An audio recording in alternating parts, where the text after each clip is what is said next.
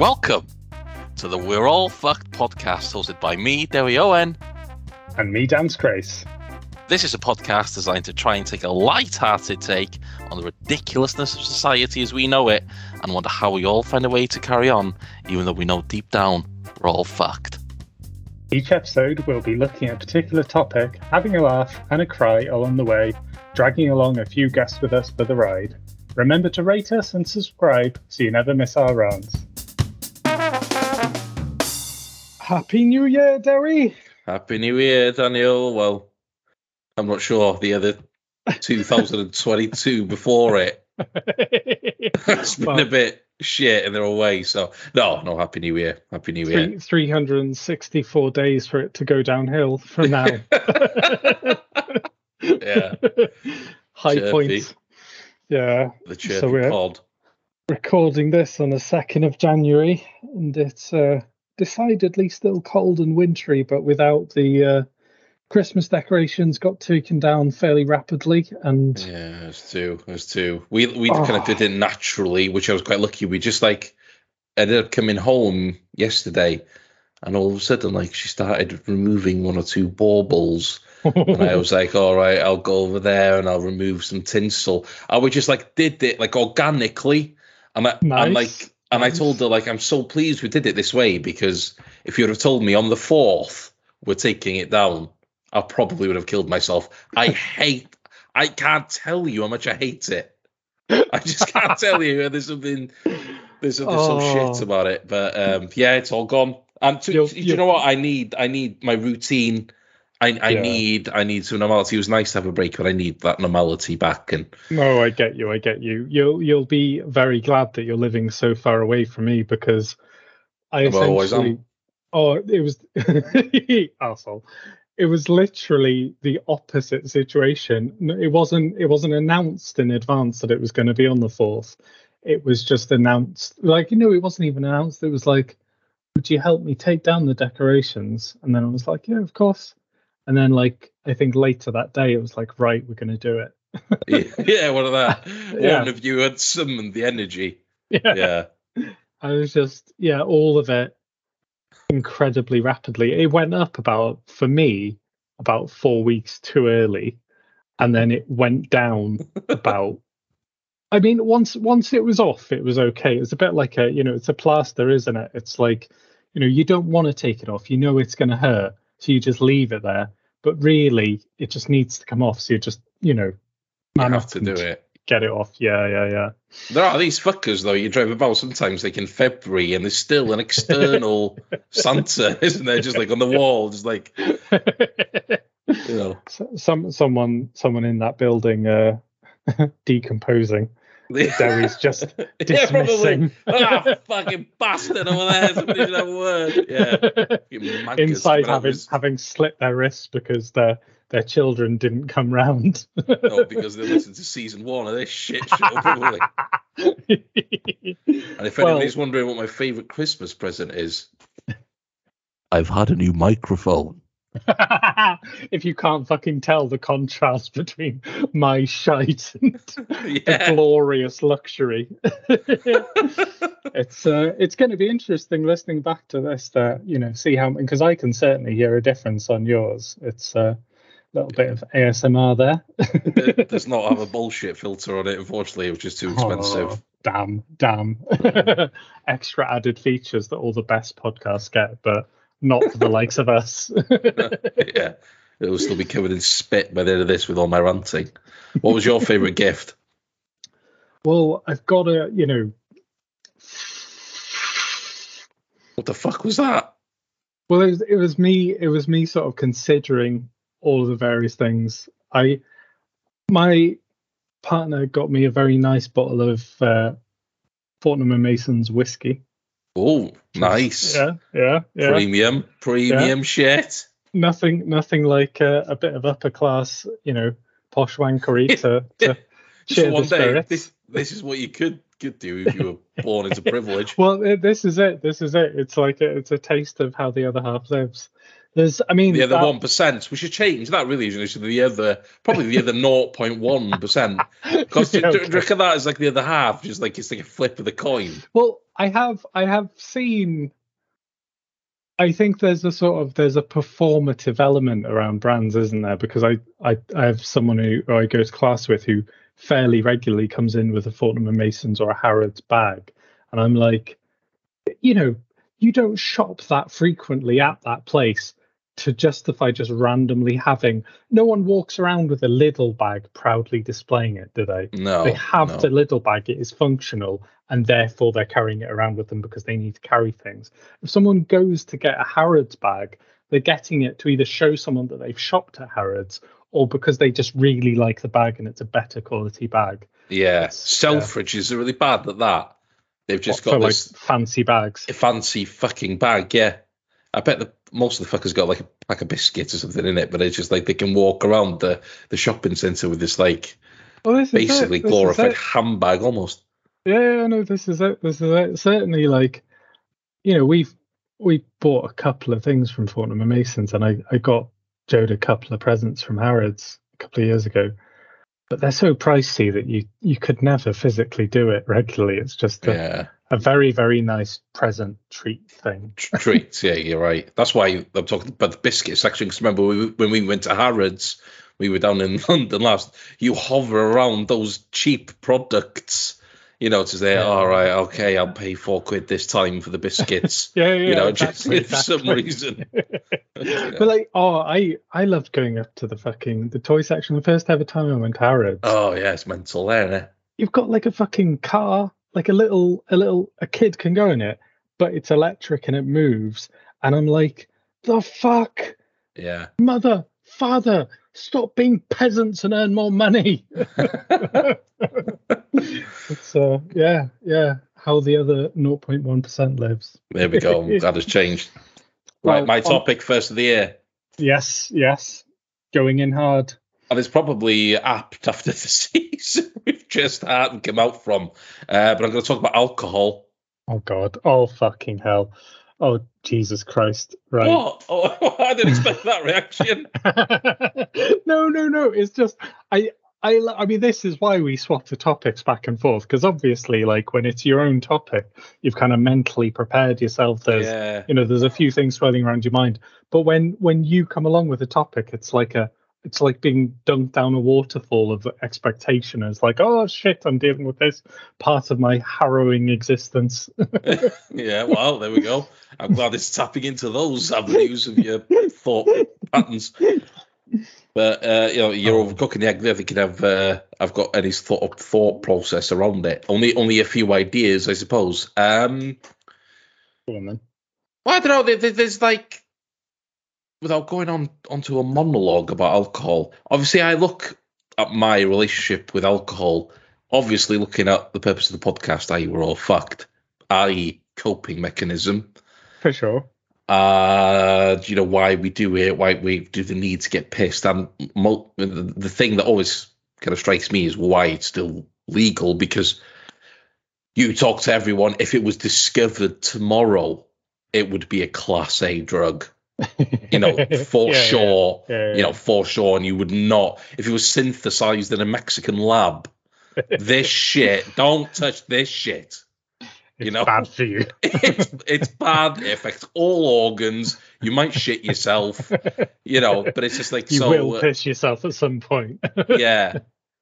But I also look at alcohol, obviously I've got to critically look at my relationship with alcohol. It's not the healthiest, in my opinion.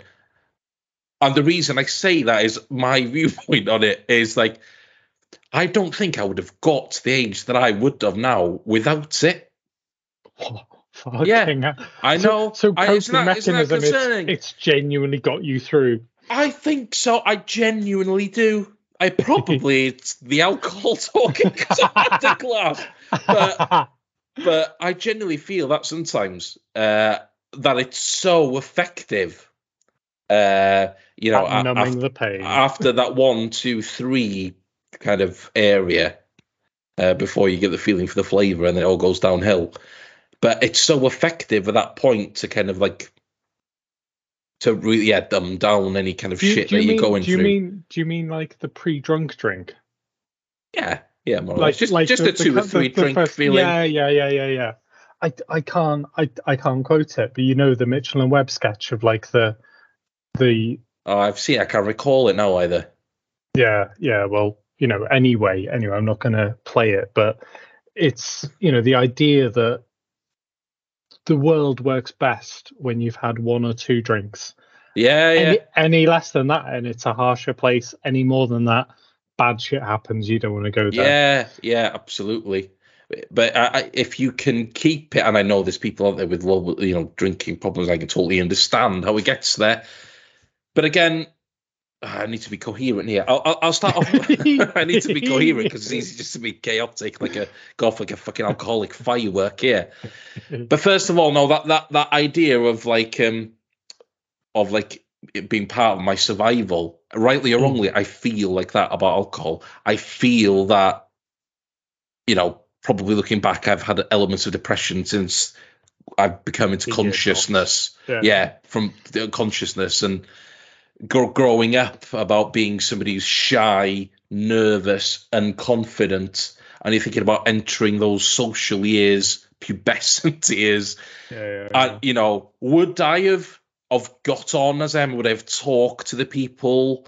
I won't say women, because there weren't many, but I would talk to people. Would I have socialized? Would I have tried to get on, made the connections that I need to? I would stand here and probably say probably not. And then you're going through your life thinking the stresses. Has it allowed me to cope? Yes. Has it given me an outlet, a fairly safe outlet in my case? Yes. But this is always with the footnote of thinking, I understand that people have got alcoholism is a destructive, horrific thing. But I also do wonder, is there kind of there must be some sort of a genetic, this is me speaking totally unscientifically here, like a genetic or a predisposition to it, because I'm thinking, what does it take? Because I've drank a hell of a lot. My friends have drank a hell of a lot, got to some states, had patches of, drinking really too much being younger, but it never went over to the point of, actually, I can't stop here. And that's always very interesting to me. So that would be my first, that's act 1. I don't want to go off like a firework and say, but that's probably one thing I want to discuss is probably putting it back at you and your relationship with it. And it's tied into the fact that in my opinion is why it's legal. We've got capitalism fucking us all the time. They're going to allow a drug in every street fucking corner that's going to take the edge off, because without it, it's fucking riots. As far as I'm concerned, do you feel that? What's your relationship with it? Do you look at it as a positive in your life? Yeah, I mean, overall, definitely. Overall, I definitely do look at it as a positive. I think you kind of broadly had kind of the social lubrication element, the emotional coping element, and then extended from that, is there some kind of genetic or I'd go so far as to say, nature nurture, that whole sort of, how to what extent do your parents influence, whether that be biologically or socially, do they influence your relationship with alcohol?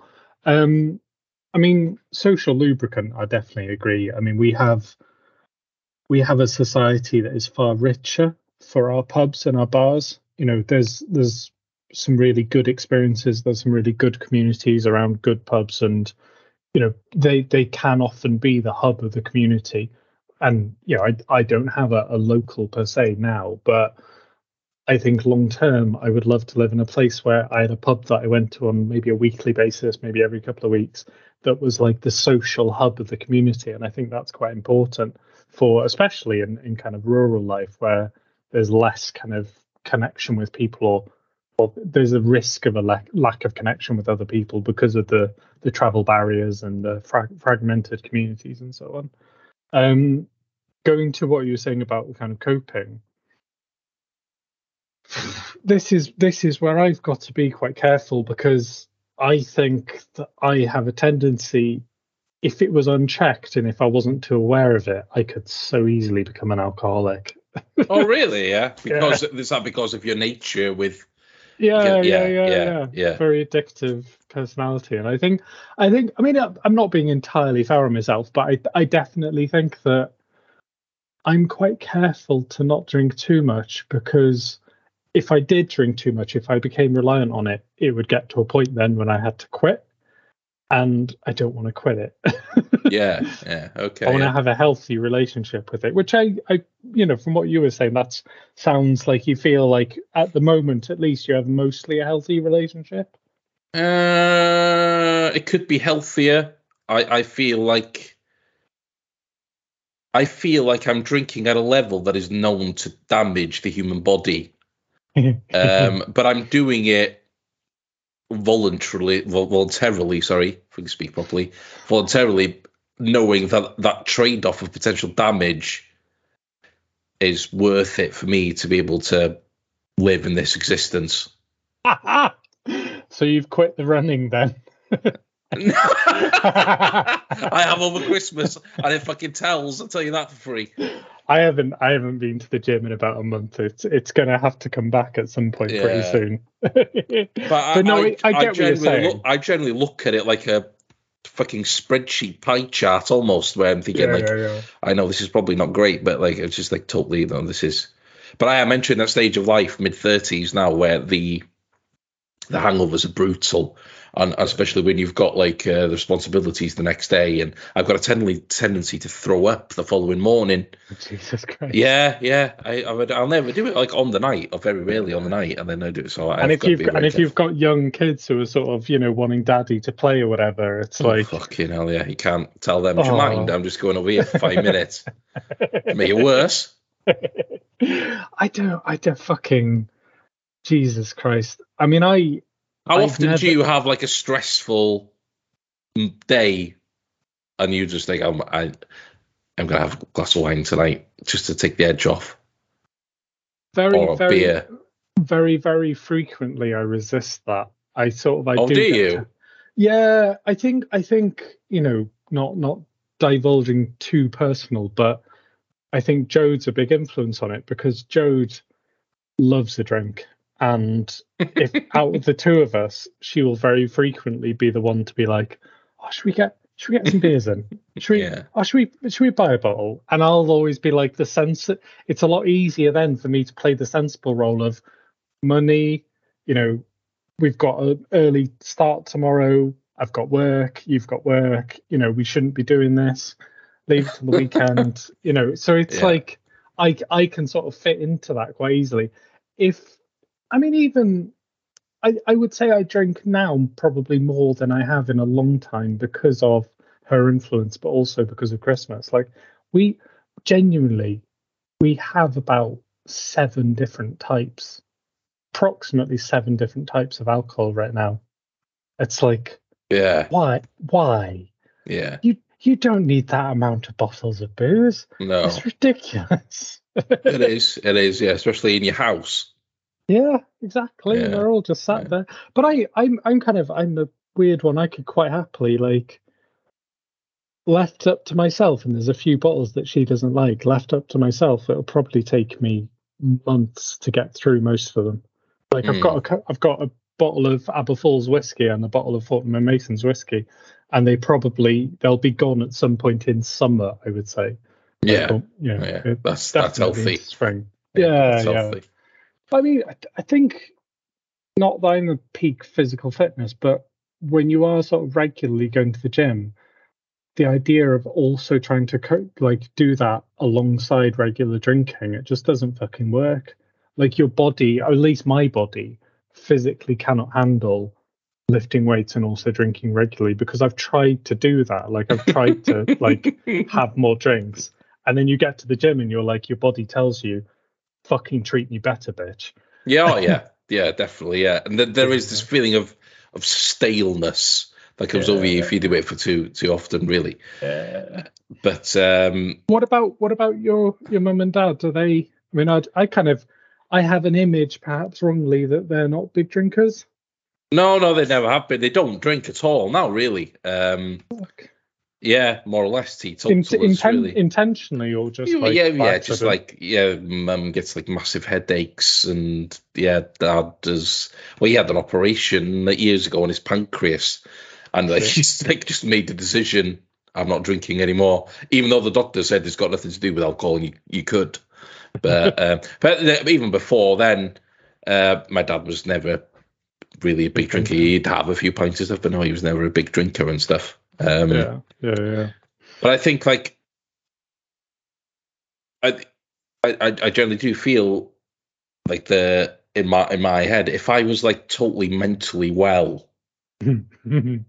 we know when I was like 16. I really shouldn't giggle too much. No, it's very cruel of me. It's funny though. It's funny. It's fucking hilarious. But if you were mentally well at like 16, 17, 18, like how different would my relationship be? I'd still drink, obviously, but I wouldn't look at it as like, that's the unhealthiness of me. I look at it as like, oh, I need this, before going to this place. And that place, I do mean like social events. I don't mean like dropping my kid off at school or anything. I do, it is like those main kind of bits, really. Yeah.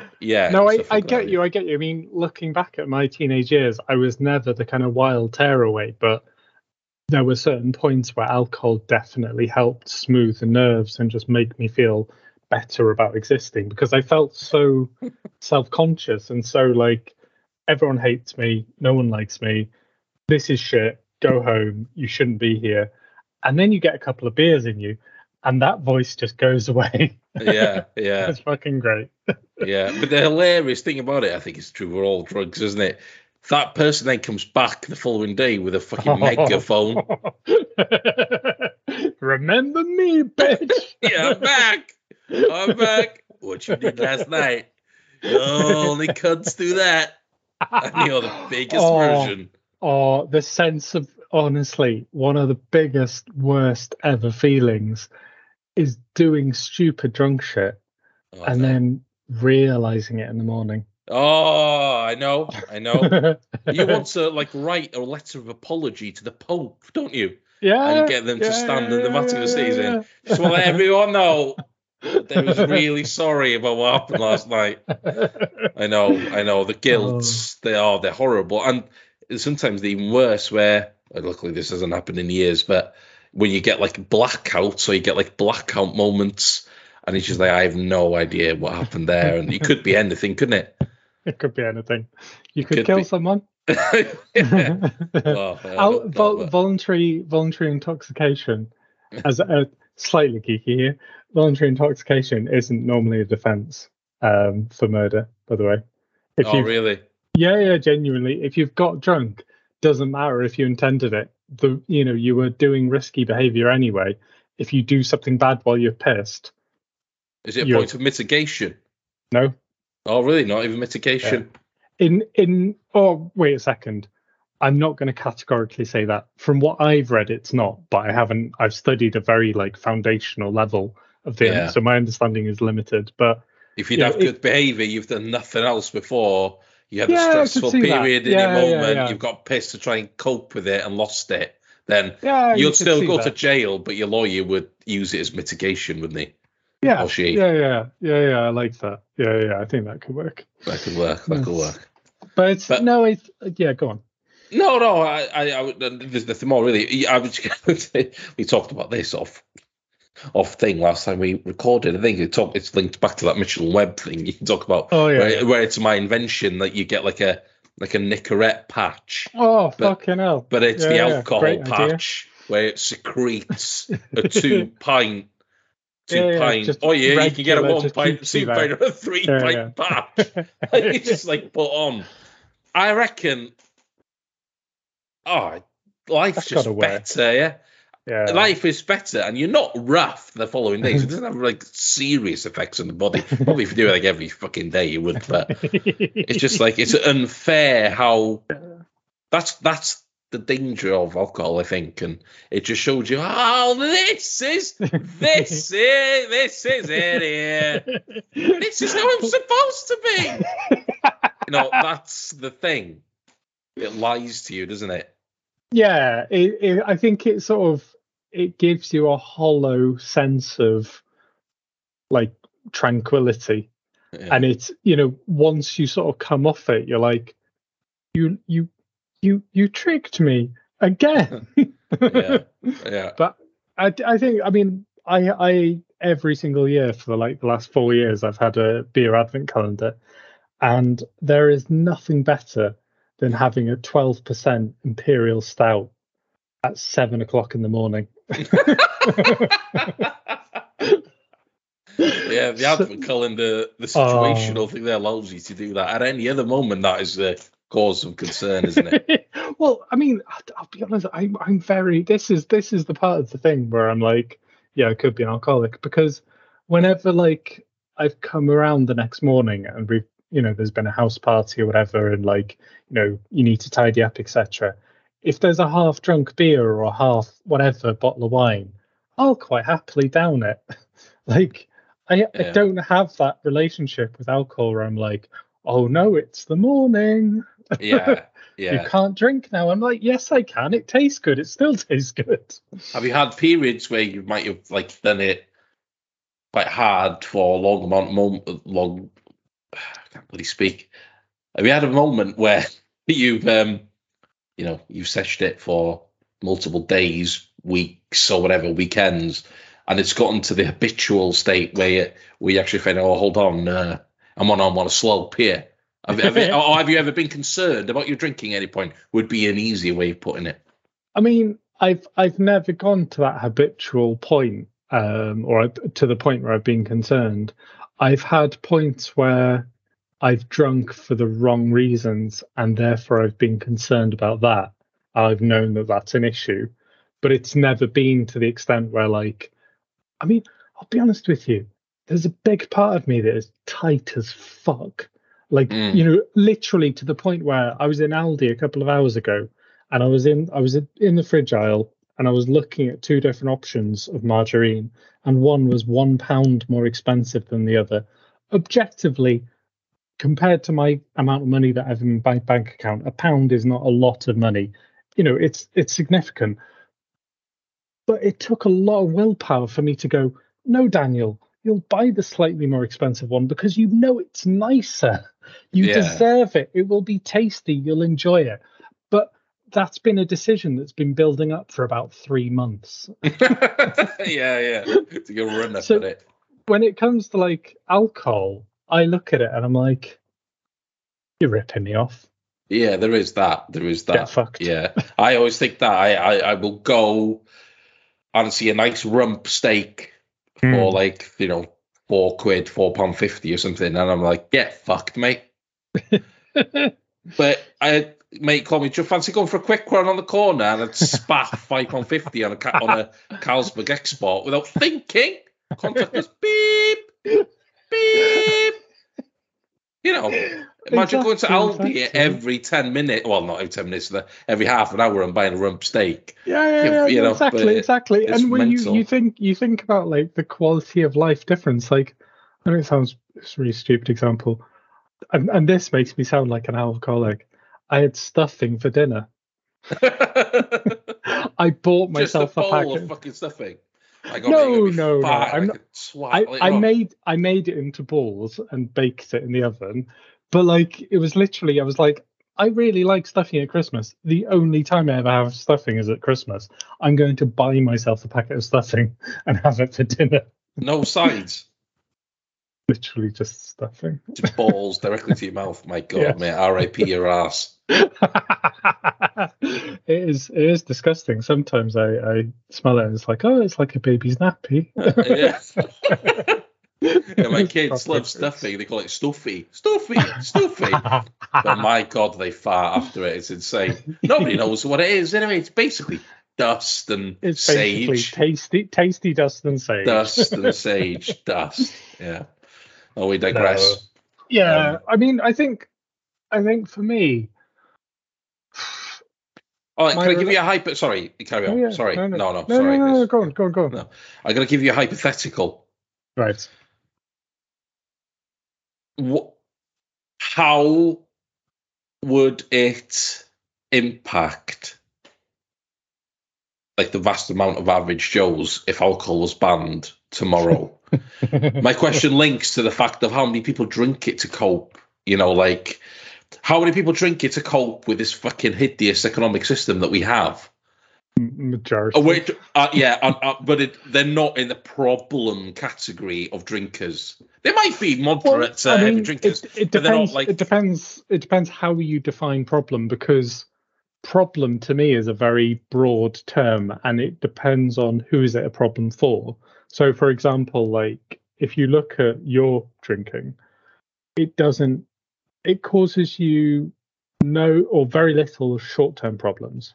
There is like daily, it helps you get through the day. It helps take the edge off. It helps you be able to carry on.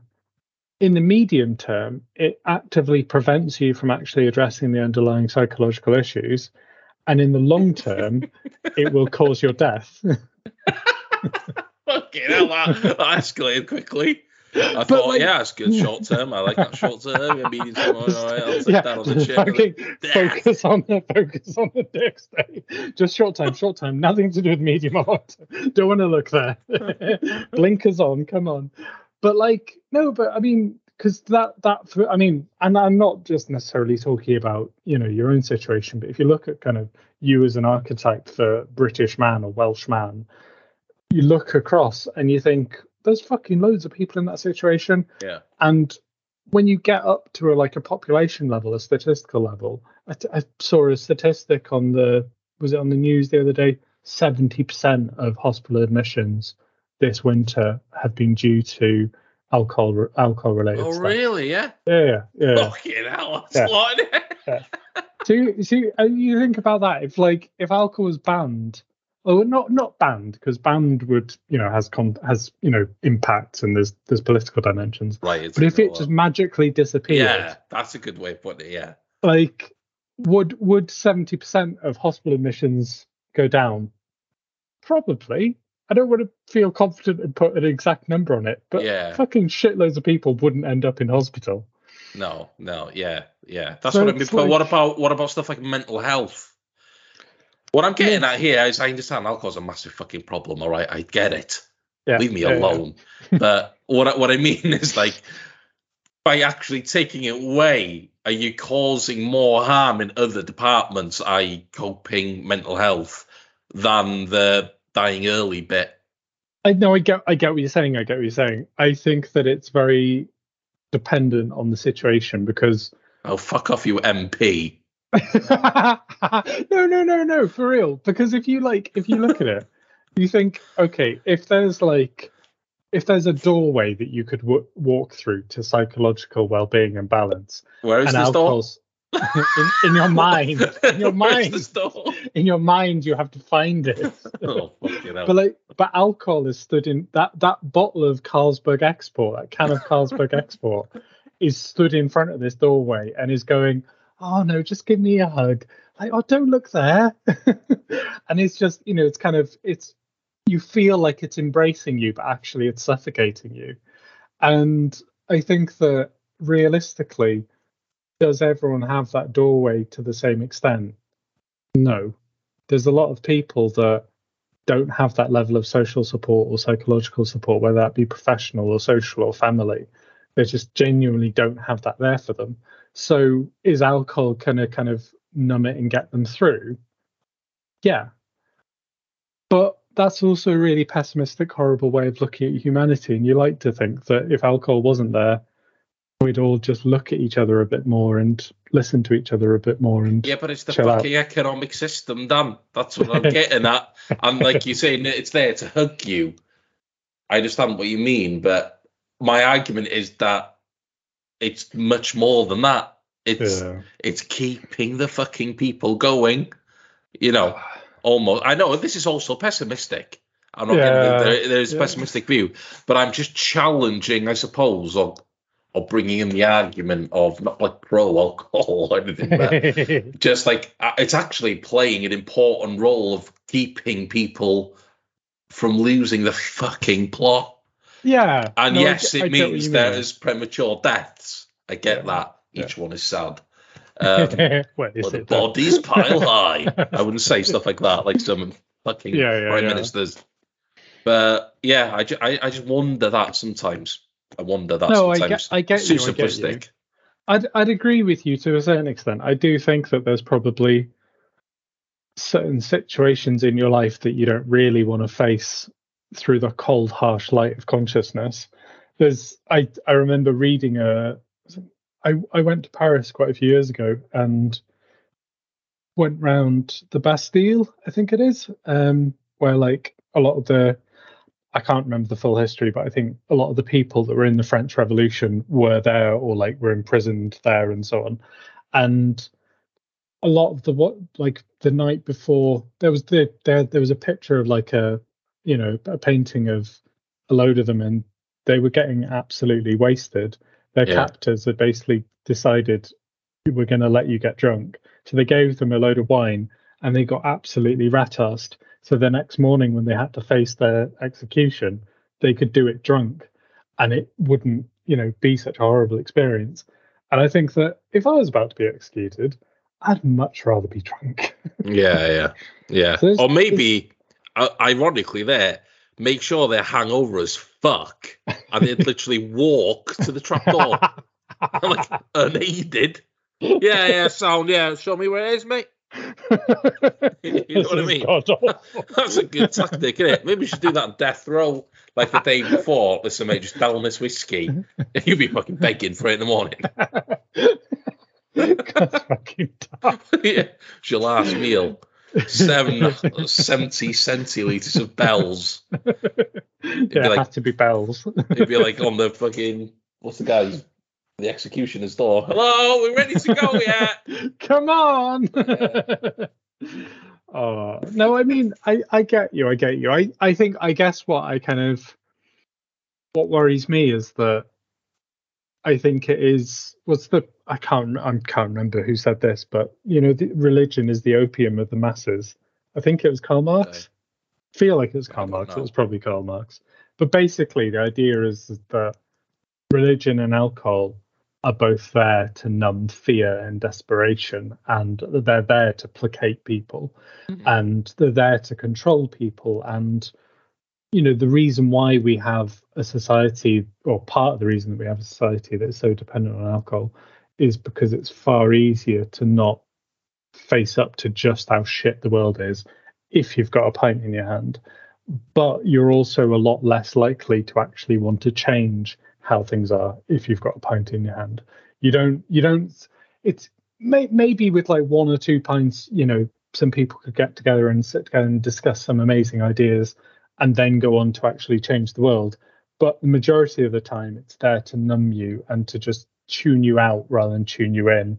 And I think that change is not going to come from that, is it? It's just the matter of sitting in your shit, and like whether that be personally and individually or on a societal level, it's there to just go, oh. Whereas if you drink a load of water and get an early night, your next day is going to be better. Like the next day, you can change it without being on a societal level or individual level. You will have more energy to be able to go, yes, we can do this. Yeah, it's weird how we all know that drink of water and bed early will make us feel better. We still don't fucking do it. It's mental, isn't it?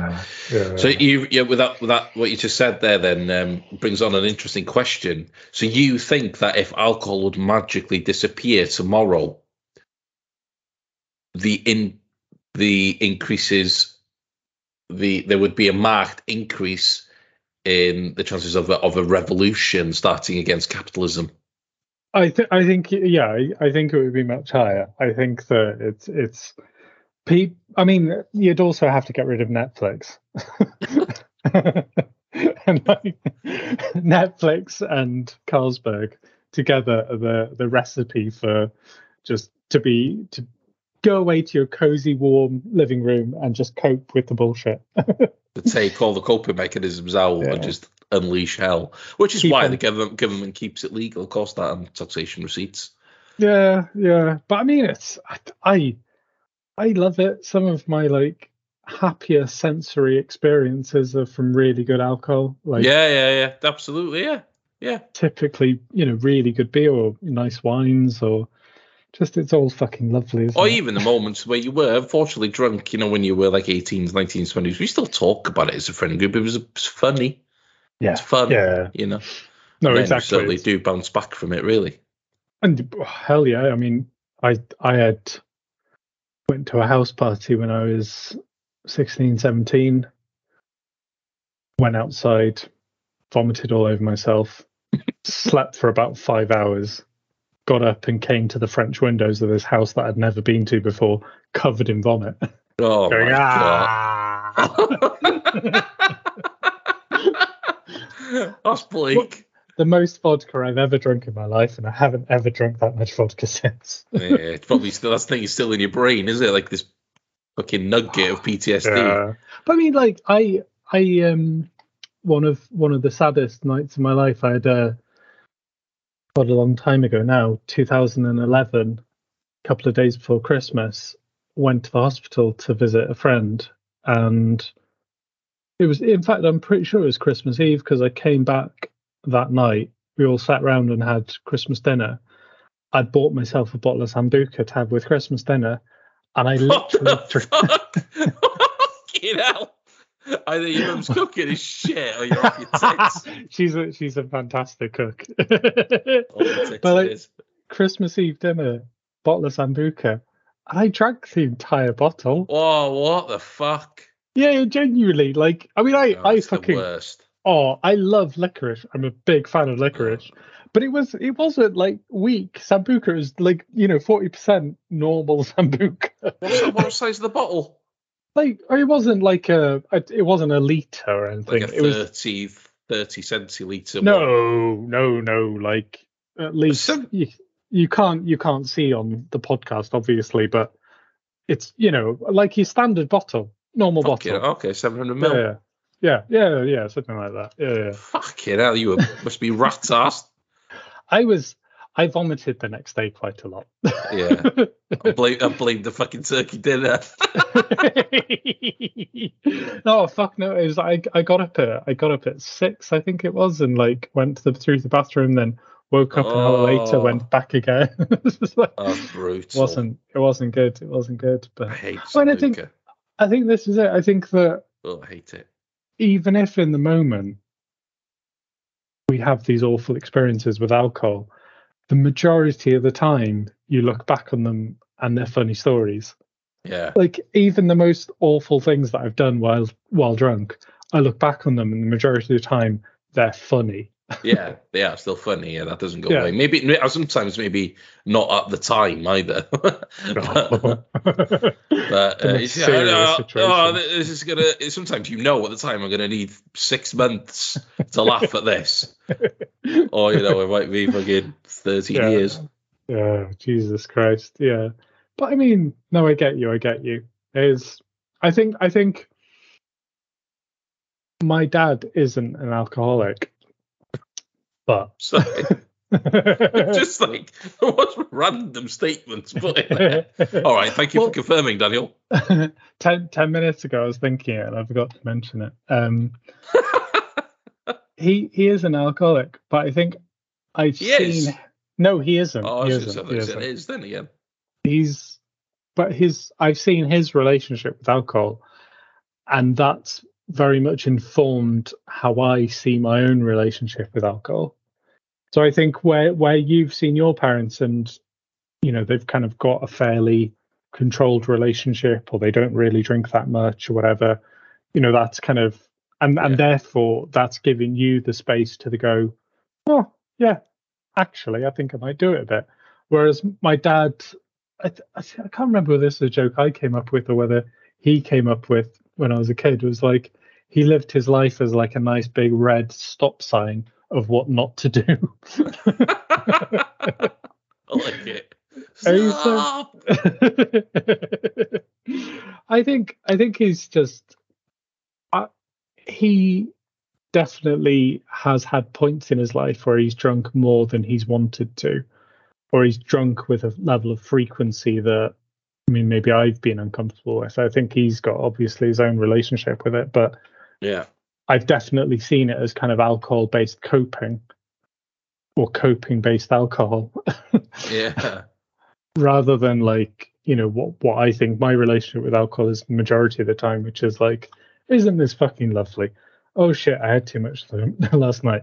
Right, let's not do that again for a while. For a while, yeah. And then you forget, and then you do it again. How often would you say that you buy alcohol? Like, as in, you go to the shop, go to the supermarket, normal weekly supermarket shop? Yeah, weekly. Oh yeah. And what do you get? Like a couple of bottles of wine, or? I would say on average, not all the weeks the same. I would probably say one bottle of wine and like a 10-pack of lager. Oh yeah. Yeah. Oh, fair play. I would say I drink one weeknight. Not hard, just like a few. Yeah. Probably the one that's been the most stressful with work, and then I will drink Friday night and Saturday night, and then if there's any left on Sunday, I might drink it then. But yeah, that's what I generally do. I persuade myself that I have at least like 4 nights off it. Okay. It's okay and balanced, but it's still over like the recommended. Well, the recommended it's gone down, is barely anything. It's gone down to 4. It used to be 21 for men, 14 for women, but I think it's 14 now for both, isn't it? It's like fucking thimble full there. 14 units. What's that? Like 3 pints? No. It's more than that. 2.5. Yeah. So what's that? Quick maths. That's about 6 pints. 5.5 pints. Yeah. Which would probably make sense, really. I mean, they're quite healthy, yeah. Yeah, and probably not all at the same sitting either.